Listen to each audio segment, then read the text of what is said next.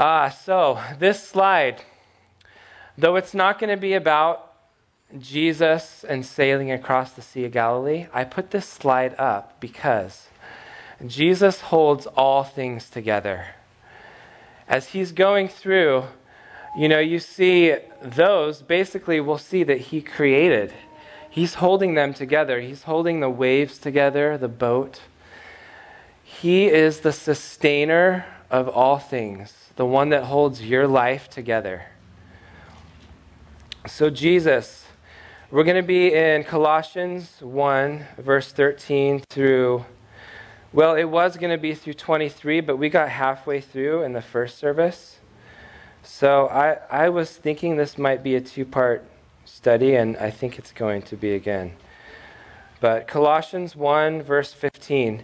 And we're also going to kind of be paralleling Hebrews chapter 1, verses 1 through 3. So these first three verses in Colossians have a little bit of a parallel with Hebrews chapter 1.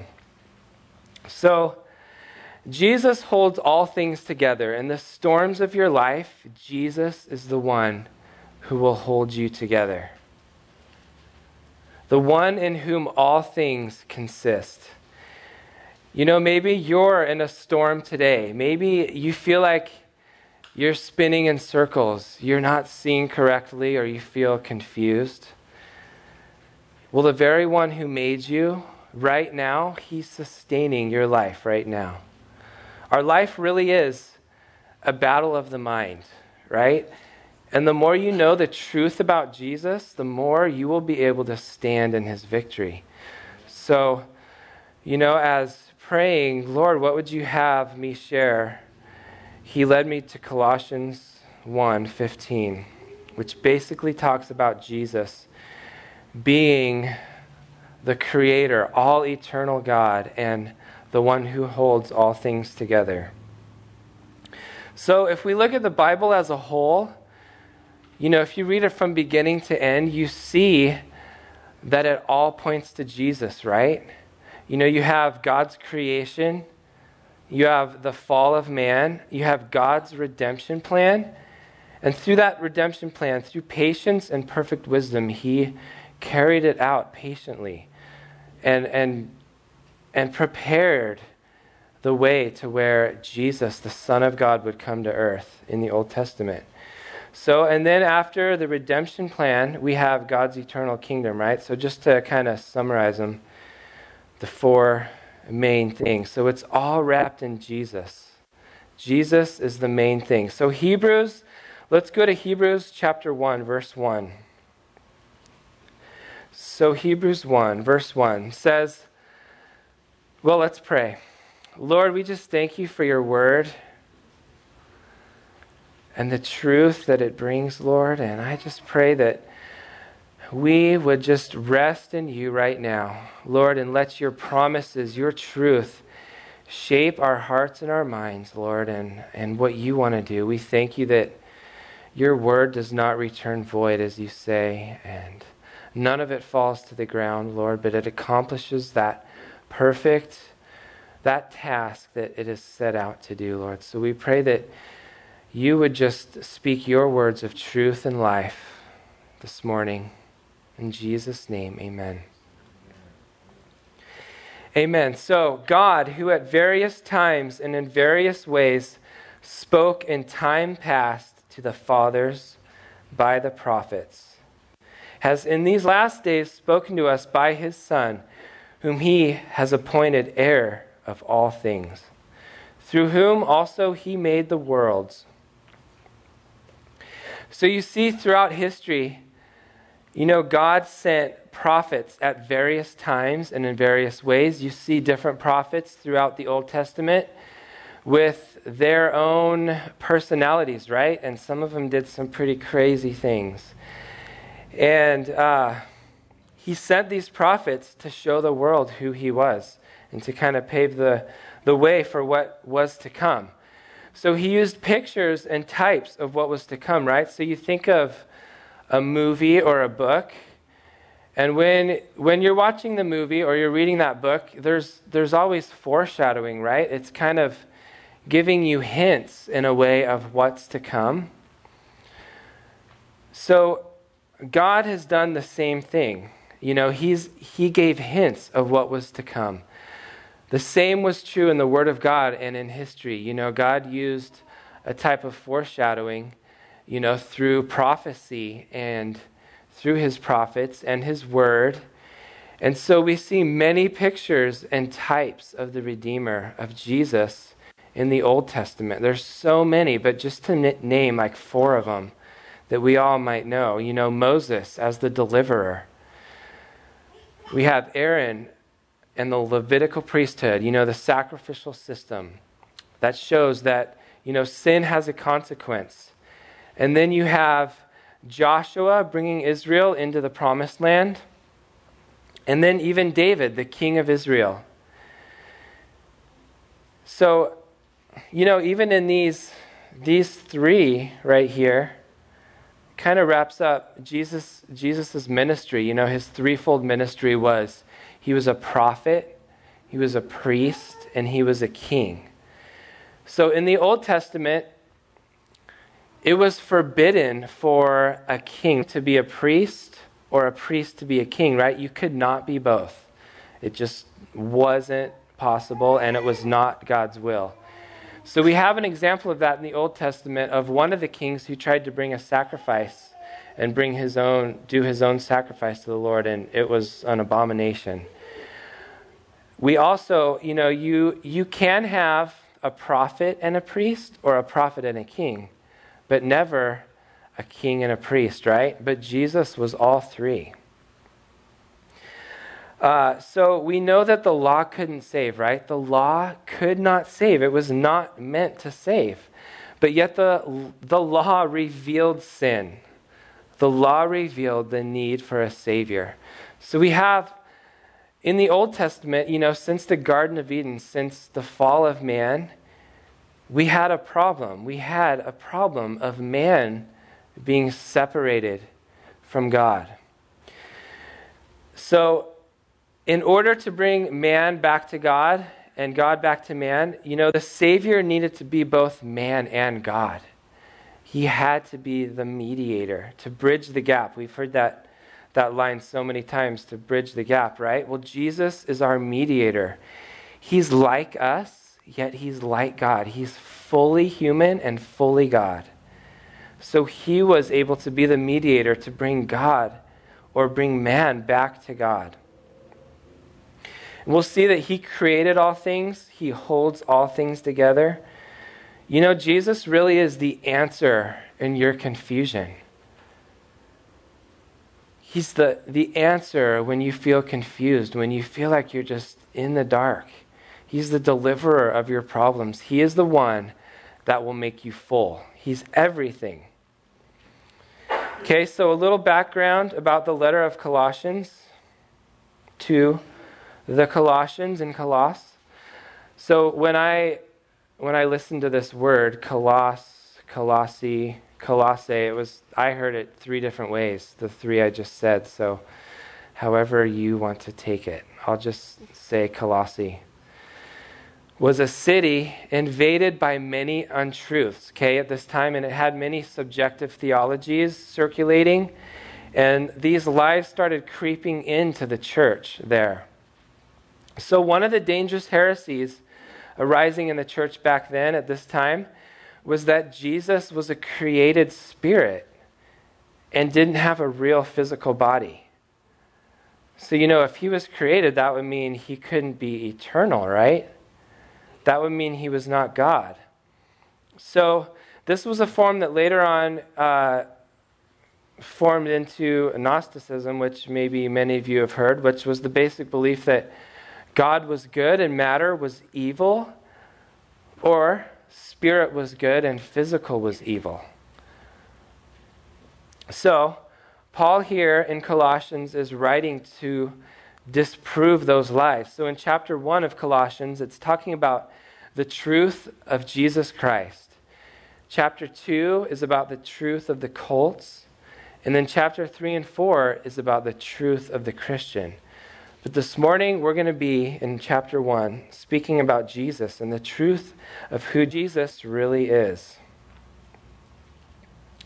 Okay, so let's go from Hebrews back to Colossians 1, verse 15. It says, speaking about Jesus, says, He is the image of the invisible God, the firstborn over all creation. And we're going to read through to verse 18.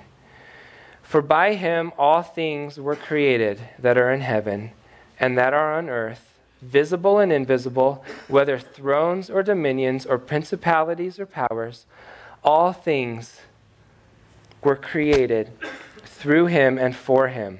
And he is before all things, and in him all things consist.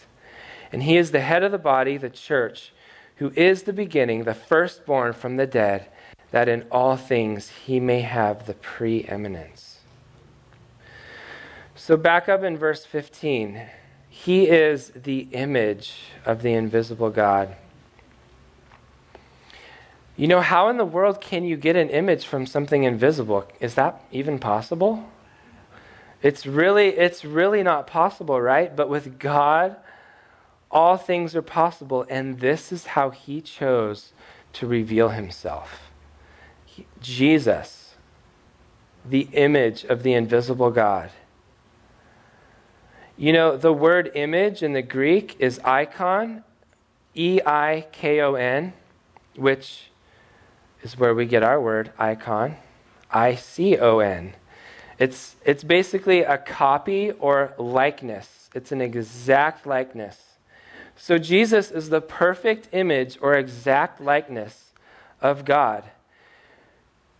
So you have the world and people throughout history and different religions asking the question, who is God, or is there even a God? You know, what is God like? That's the question and pursuit of so many different religions. Well, we have the answer. The answer, the way that God chose to reveal himself was through Jesus. Okay? Philippians 2:6 describes Jesus as being in the form of God. And Jesus said in John 14:9, he who has seen me has seen the Father. He is the manifestation of God, fully God in every way. So in Hebrews, which I said we were going to kind of parallel with, back in chapter 1, verse 3, talks about Jesus being the brightness of the glory of God. I'm going to go there really quick. Verse 3 says of Hebrews chapter 1, who being the brightness of his glory and the express image of his person, and upholding all things by the word of his power. So that word brightness actually means off shining, right? So the brightness, Jesus is the off shining of the glory of God. So if you picture God and his glory, it's Jesus radiating out from God. That's God's glory. That's the brightness coming out from God. And you could just think of how unified the Trinity is and how much they are a part of each other and they serve each other and are perfect, that the very glory of the Father is actually Jesus radiating out the glory. You know, you could picture the rays from the sun, like you look outside and the light from the sun is what's illuminating everything we see, right? And the same is true for Jesus. When our eyes aren't on him, our lives become clouded. We get dark and heavy. But when we let Jesus in, when we look to him, when we focus on him, he illuminates. He illuminates the truth and what's before you. You know, he's our path. He's the way, the truth, and the life. You know, in Psalms it talks about the word being a light unto my path, you know, and Jesus is the word. The word of God, when we get tangled up in things of the world, we come to the word and it grounds us. It lights our path to the right way, that straight and narrow path towards the sun.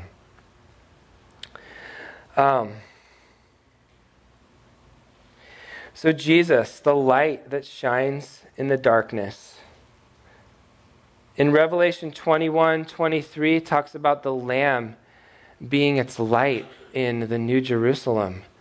Right? So now you have no more sun in the New Jerusalem, but the light, the illumination that lights everything up is actually Jesus, the Lamb. So John 8:12 says, "Then Jesus spoke to them again, saying, I am the light of the world. He who follows me shall not walk in darkness, but have the light of life." Jesus, the light of the world, the life giver, the life changer, the life sustainer. Will you let that light shine upon your heart today? The truth of the Word, the truth of who Jesus is, that He's holding you together right now, that He knows all your troubles, He knows what you're going to face this week, He knows those things you're struggling with, He knows your relationships, whether it be your marriage, whether it be your job, your kids, whatever it is, Jesus knows, and when you look to Him, He will give you the right direction. So light makes things visible, right? You know, if Jesus is our light, you think of light, and it allows us to see. When it's dark, we can't see and we start fumbling. We don't know where we're going. We start getting confused. We run into things. So Jesus is the light. When He turns that light on, things become visible. They become real, and you start to, what once was confusing is basically understanding in a way. Though we live by faith, and many times it's blind faith, He still is providing in that moment. Verse 16. Oh, I'm sorry, wait. Back it up. Verse 15. So, we didn't go over the firstborn over all creation. Okay, in Colossians 1:15. 1:15. So 1:15, He is the image of the invisible God, right? And He is the firstborn over all creation. So that firstborn doesn't mean that He was created, as some may try and bring out of there and start some kind of crazy thing like they were back then, which is happening today as well. But rather it means in preeminence, not in chronology, right? Not in chronology, but in preeminence. He is possessing the right to the inheritance over all creation. So you have many examples of that in the Old Testament, where the firstborn is not about chronology, but more in rank and status and receiving the inheritance. So verse 16, Jesus is the creator of all things. So in Hebrews 1:2 it says, Jesus through whom also He made the worlds, or also the ages. So I want to take you to one more place, and then we're going to come right back to Colossians. So keep your finger there. It's John 1. We all know this verse, right? But we're going to go through it. John 1, verse 1 says, In the beginning was the Word, and the Word was with God, and the Word was God. The Word speaking about Jesus, right? He was in the beginning with God. All things were made through Him, and without Him nothing was made that was made.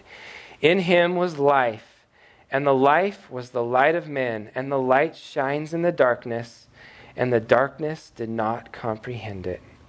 So Jesus, our light. And if we remember, the false teaching in the day was that Jesus was a created spirit by God, or somehow the same as angels, right? Well, Paul writes to get rid of that lie by explaining that Jesus created all the angels and the ranks of beings, whether they're seen or unseen. So let's read that verse again in Colossians 1:16. It says, "For by him all things were created that are in heaven," right? Jesus created them all. "And that are on earth, visible and invisible, whether thrones or dominions or principalities or powers, all things were created through him and for him." So whether holy or fallen principalities, right? We know there's holy angels, and then there's also fallen angels, which are demons. The principalities and powers, Jesus is ruler over both and creator of both, right? So there's a documentary. You have the question that the world wants to ask, that basically scientists want to ask, how did we get here? How did we get here? So there's a documentary called Particle Fever, and it's about quantum physics. So basically these quantum physicists, they're taking tiny little particles, and it's at a place called CERN. There's a lot about that, but this place CERN is in Europe, and what they do is it's quantum physicists who are just studying science. They're scientists, right?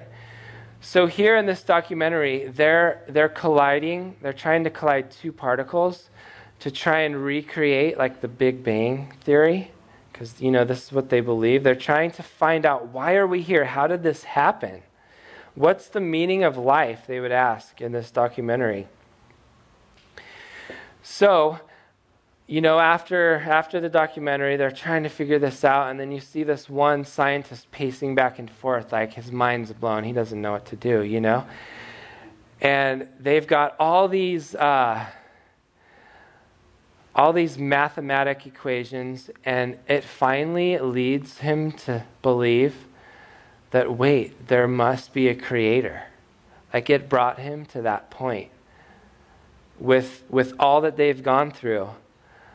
But then he denies it and basically goes back to the beginning. He got to that point and said, there's no way I can believe in a God, so there must be another way. So that's just the way of our world, We want to find out. We're searching, right? Everyone's searching. Why in the world are we here? What are we here for? Yet pushing away the very creator and sustainer of their lives. That everything was created through him and for him. It says at the end of verse 16, all creation, the different beings in heaven, the universe, you and me, and people throughout history, we were all created through him and for him. So if this is true, the only way for you to be fulfilled in life is if you live for him. That is the only way to be fulfilled. We can get wrapped up in the things of the world, right? Once we leave here today, we're going to see the billboard. I drive up this way, and the billboard is like one of the first things I see every Sunday when I get on the freeway. And something is trying to grab your attention and sell you this or that, or bring your attention to something that's away from the Creator, but rather on the created, right? Like Romans 1 talks about.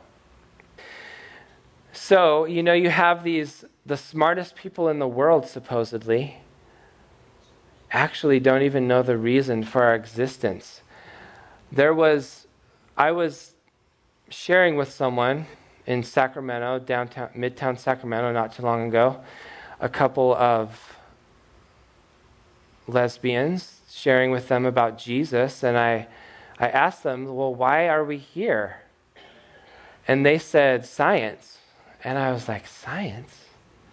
Science is actually the study of what already exists, right? So how can we be here by science? So you think of in 1 Corinthians talks about the wisdom of the world being foolishness with God, right? But the world sees us as foolish, the wisdom of God as foolishness. So, but if you think about it, okay, so when, in your lifetime, when have you ever seen something explode and just become something orderly? Right? So this is the question that I asked them. Like, when has that happened? Has it ever happened to anyone? Has it ever happened? Yet, you can look around and see everything. If you look at everything in this room, or the car you've driven, the iPhone you have, that's all been created. So you look at your life, you see nothing has exploded and become something great and orderly. Everything that is that has been created by a person, right? It's just kind of like an image of what's always been, what is actually logical. So if you think about it, the real logical thing is to believe in the Creator, because never have we seen anything different. So I don't know, that's not even in my notes.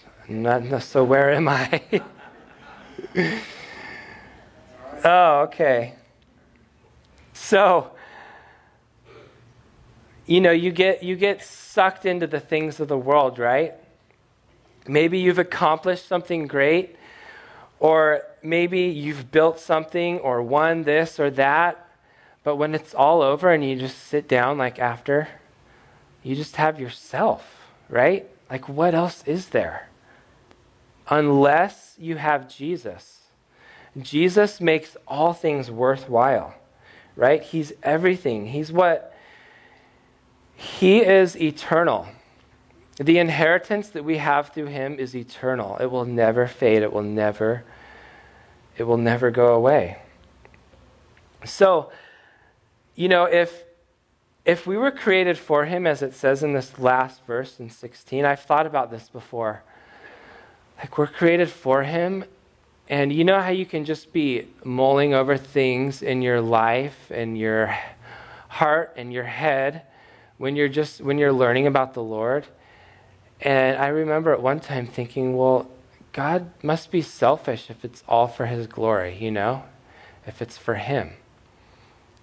But it's actually quite the opposite. Like, it's totally, you got to do a 180 and look around and say, okay, God, the perfect Trinity was from eternity past, right? They were perfect, unified, not needing anything. They were full.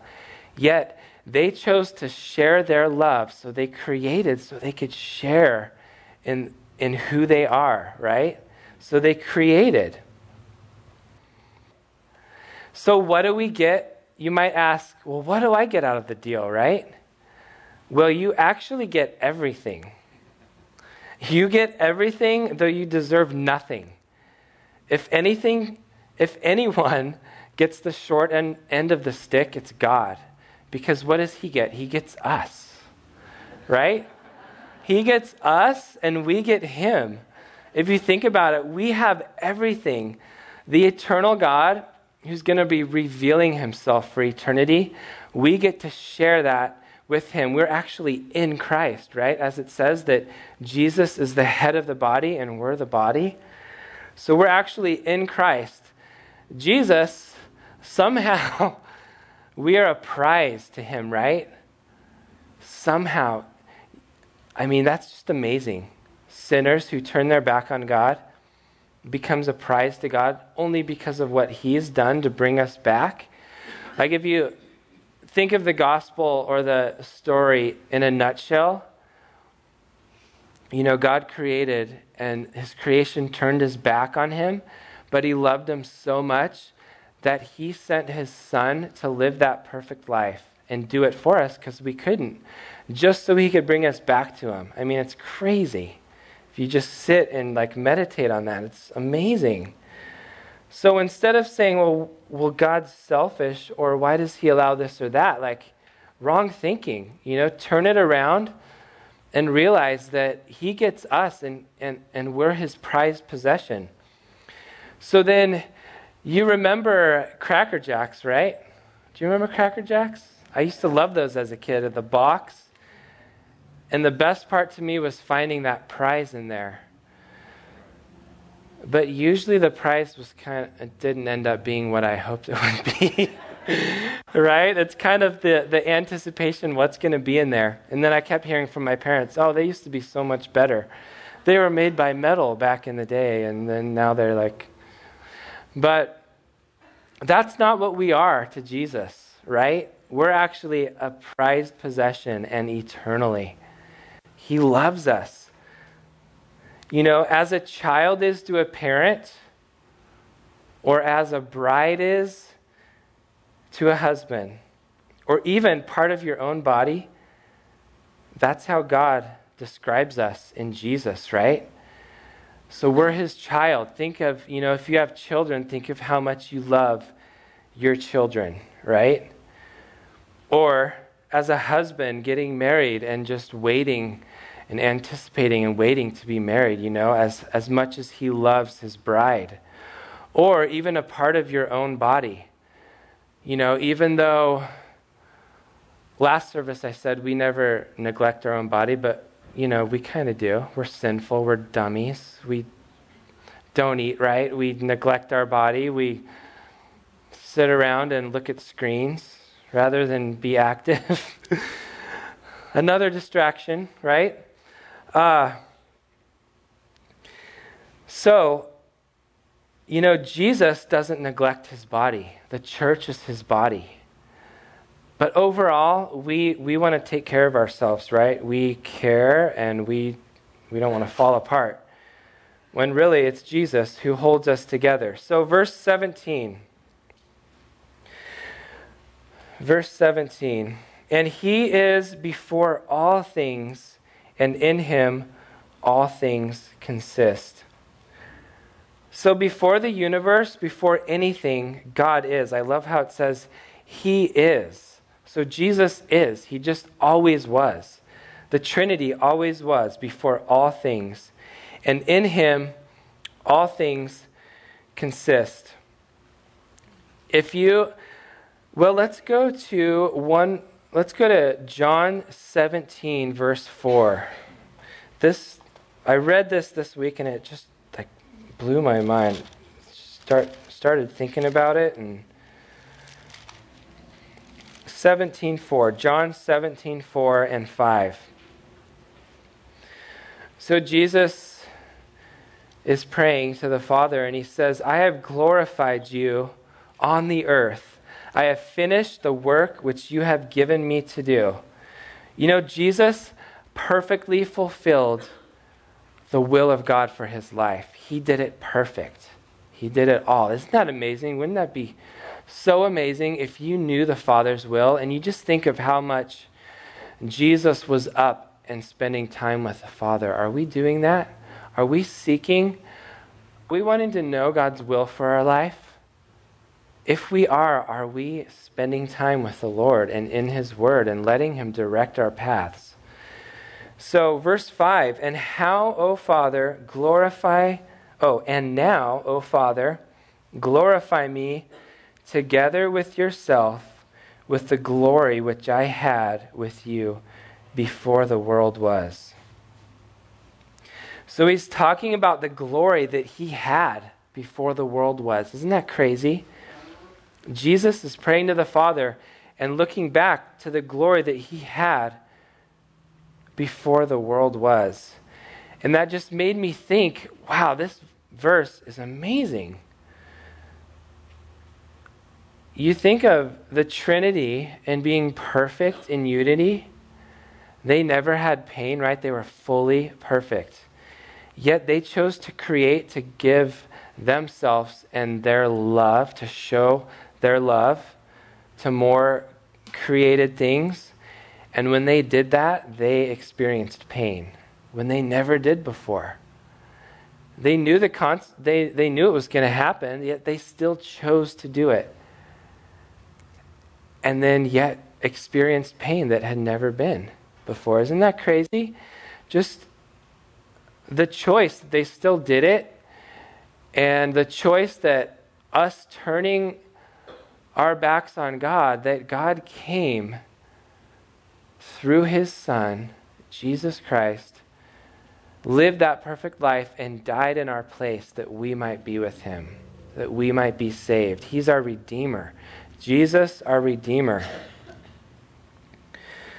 So, in him, in Jesus, all things consist, right? At the end of verse 17, which literally means to hold together. He's holding you together right now. He's holding together the chair that you're sitting on, your body, everything that's around you. He is right now holding it together by the power of his word, as it describes in Hebrews chapter 1 and 1 verse 3. So not only did he create, right, but he sustains, and he's holding all things together right now. So you think, what is keeping you and I in this room from exploding and becoming chaos right now? It's Jesus. You know, we have these things in our life that seem too great for God or too great for us, which they are too great for us, but you have Jesus who's just even making your body work right now, right? And be alive.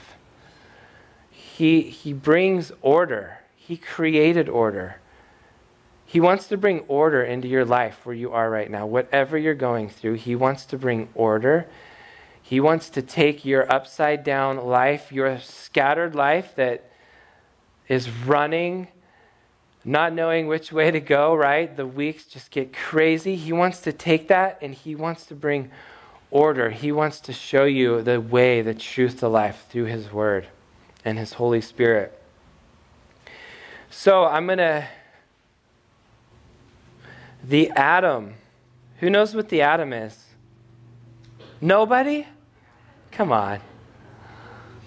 I the first service is usually asleep. I'm sorry. Am I boring you? No, I'm kidding. Okay, so the atom. No, this is really cool.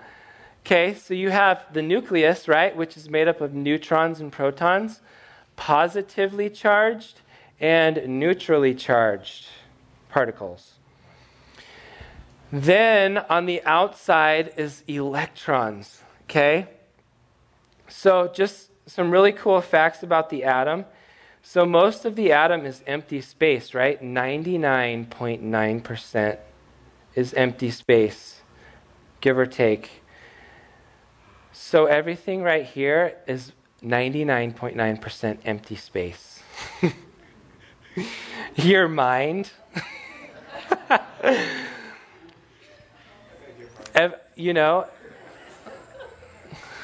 Isn't that crazy? Space, but we can touch and we don't go through things. It's crazy. Okay, so protons and neutrons are held together in the nucleus at the center of the atom, right? By a strong force. This is what scientists call it, the strong force, because they really don't have a full explanation for it. Although recently they talked about something called a quark, like positive and negative charges within the nucleus that were holding it together. But really, they can't describe what's actually holding, because you know that like charges want to repel, right? So that nucleus is positive and neutral, which would want to go like that. So this force can be overcome by striking the nucleus, right, with a neutron or a proton or any other particle, which is basically, I think that's what they were trying to do in that documentary. They exploded it, and then they did what they wanted to do, but they didn't get much further. It's going to take they'll never figure it out. So, because it really is Jesus. You know, the strong force that binds together protons and neutrons is 1,038 times more powerful than gravity. But it acts over a very short range, so the particles need to be very close. You can see like the nucleus there in the center. So, what is the strong force that scientists are not able to fully explain? Well, We know that it's Jesus, right? Because Jesus holds all things together. He's the sustainer of life. You think about, one atom in the atomic bomb, right? You know what happens when there's an atomic explosion? I think originally from one atom. Your body right now, you know how many atoms you have in your body right now? 7 billion atoms in your body. Look what one atom can do if it gets split. Isn't that crazy or what? Chaos, and just there's ripple effects after that, as Pastor Lee described to me earlier today. But yeah, your body is made up of 7 billion atoms, and it replaces about 98% of them every year. Think of the work that God is continually doing in your body, yet you don't even realize or know it. He's holding us together. Not only physically, but mentally, and emotionally. When our life can be up and down, emotions go here and there, one day's great, one day's not, but you have God who's a constant, perfect constant above that will hold us together. So you think about that explosion of one atom. Let's go, I'll read it to you. 2 Peter 3:10 says, "But the day of the Lord will come as a thief in the night, in which the heavens will pass away with a great noise, and the elements will melt with fervent heat. Both the earth and the works that are in it will be burned up. Therefore, since all these things will be dissolved, what manner of persons ought you to be in holy conduct and godliness?" So the old heavens will pass away with a great noise, and the elements, they're going to melt with fervent heat, right? And the works that are in it will be burned up, and they're going to be dissolved, it says. So you think, if Jesus is holding all the atoms together, what's going to happen when he lets them go? That sounds like the description to me, He's holding it together, and he's going to create a new heavens and new earth, right? He's going to let the old go, and it's just going to... Can you imagine the craziness of that? It even says here, with a great noise. I mean, one atomic bomb is a great... I've never heard it, but I've heard that. They're loud. Okay. Oops, you saw it. Okay.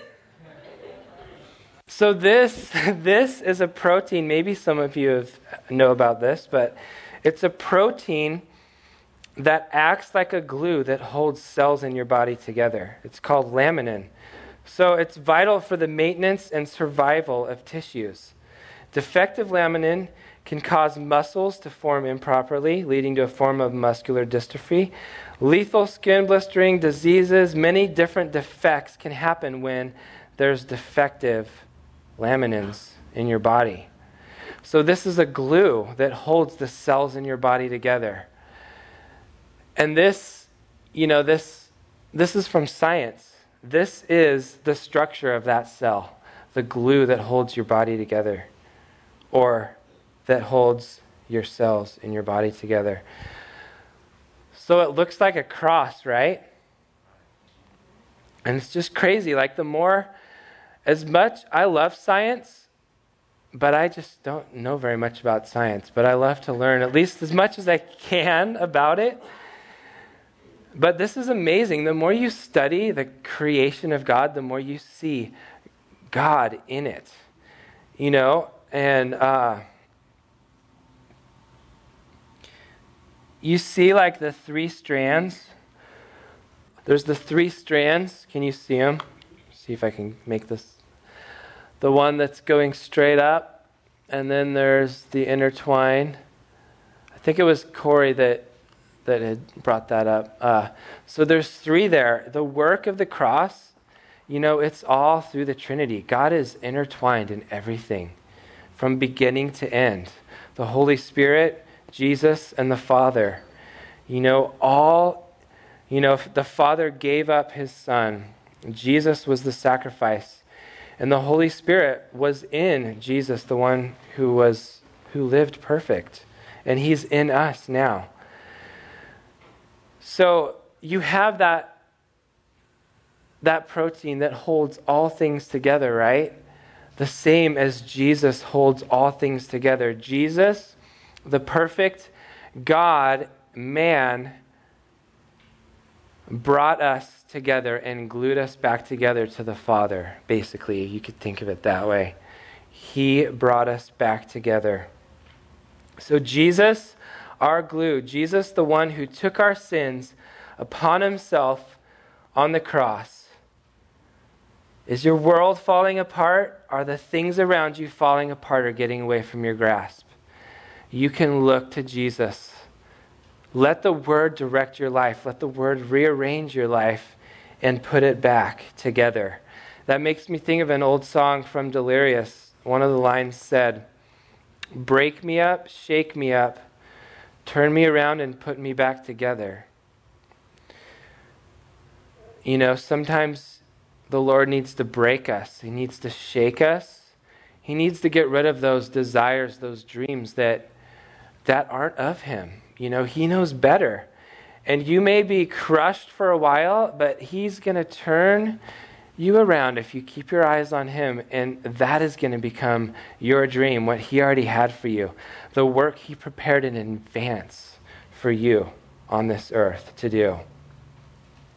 So our lives, they're going to be held together to the degree that we are centered and focused on him. So maybe, you've chosen to have Jesus be your Savior. But maybe you've been focusing on other things in the world, things that really, truly can't satisfy. They're going to get burned up in that explosion, right? They're not going to last. The house that you have, the car that you have, those things that you work so hard and maybe hate your job to get, right? No matter where, maybe your job, maybe it's your job, maybe it's relationships. If we look to Jesus, the light of the world, the light, he will give you all that you need. And maybe you haven't chosen the Lord. Maybe you've just lived for yourself, and hopefully through this, the Lord, he's the creator. Jesus, the creator who made you, who holds you together, whether you want to choose him or not. He loves you. He wants you to come to him, follow him, and he wants to illuminate your life. He wants to make your life worth living. So I'll just give you that chance right now. We'll pray. If there's anyone who hasn't ever said, "Lord, be Lord of my life. Jesus, be Lord of my life. I believe that you died for my sins and rose again from the grave." Lord, we just thank you for your word, Lord. Your word is so true. And the more we study and get into it, the more our minds get blown. And it just almost reveals that we know even less than what we thought, Lord. So, Lord, I just thank you that you love us, you care for us, you chose to create us to share in your love, and you love us no matter where we've been. The Bible says that while we were at our worst, Jesus died for our sins. So when you've been at your worst, Jesus has died for your sins. So if you haven't chosen the Lord before, you can just say something like this: "Lord, I believe that I'm a sinner, that I've fallen short of who you've called me to be. And that Jesus, fully God, came as a man and lived that perfect life that I couldn't live and died on the cross for my sins. I choose to believe upon you, Jesus, and the cross, and make you the Lord of my life rather than my own life, which will not last unless it's in Jesus. In Jesus Christ, we have eternal life. So, Lord, I choose eternal life. I choose you to be Lord of my life. In Jesus' name, amen. Amen.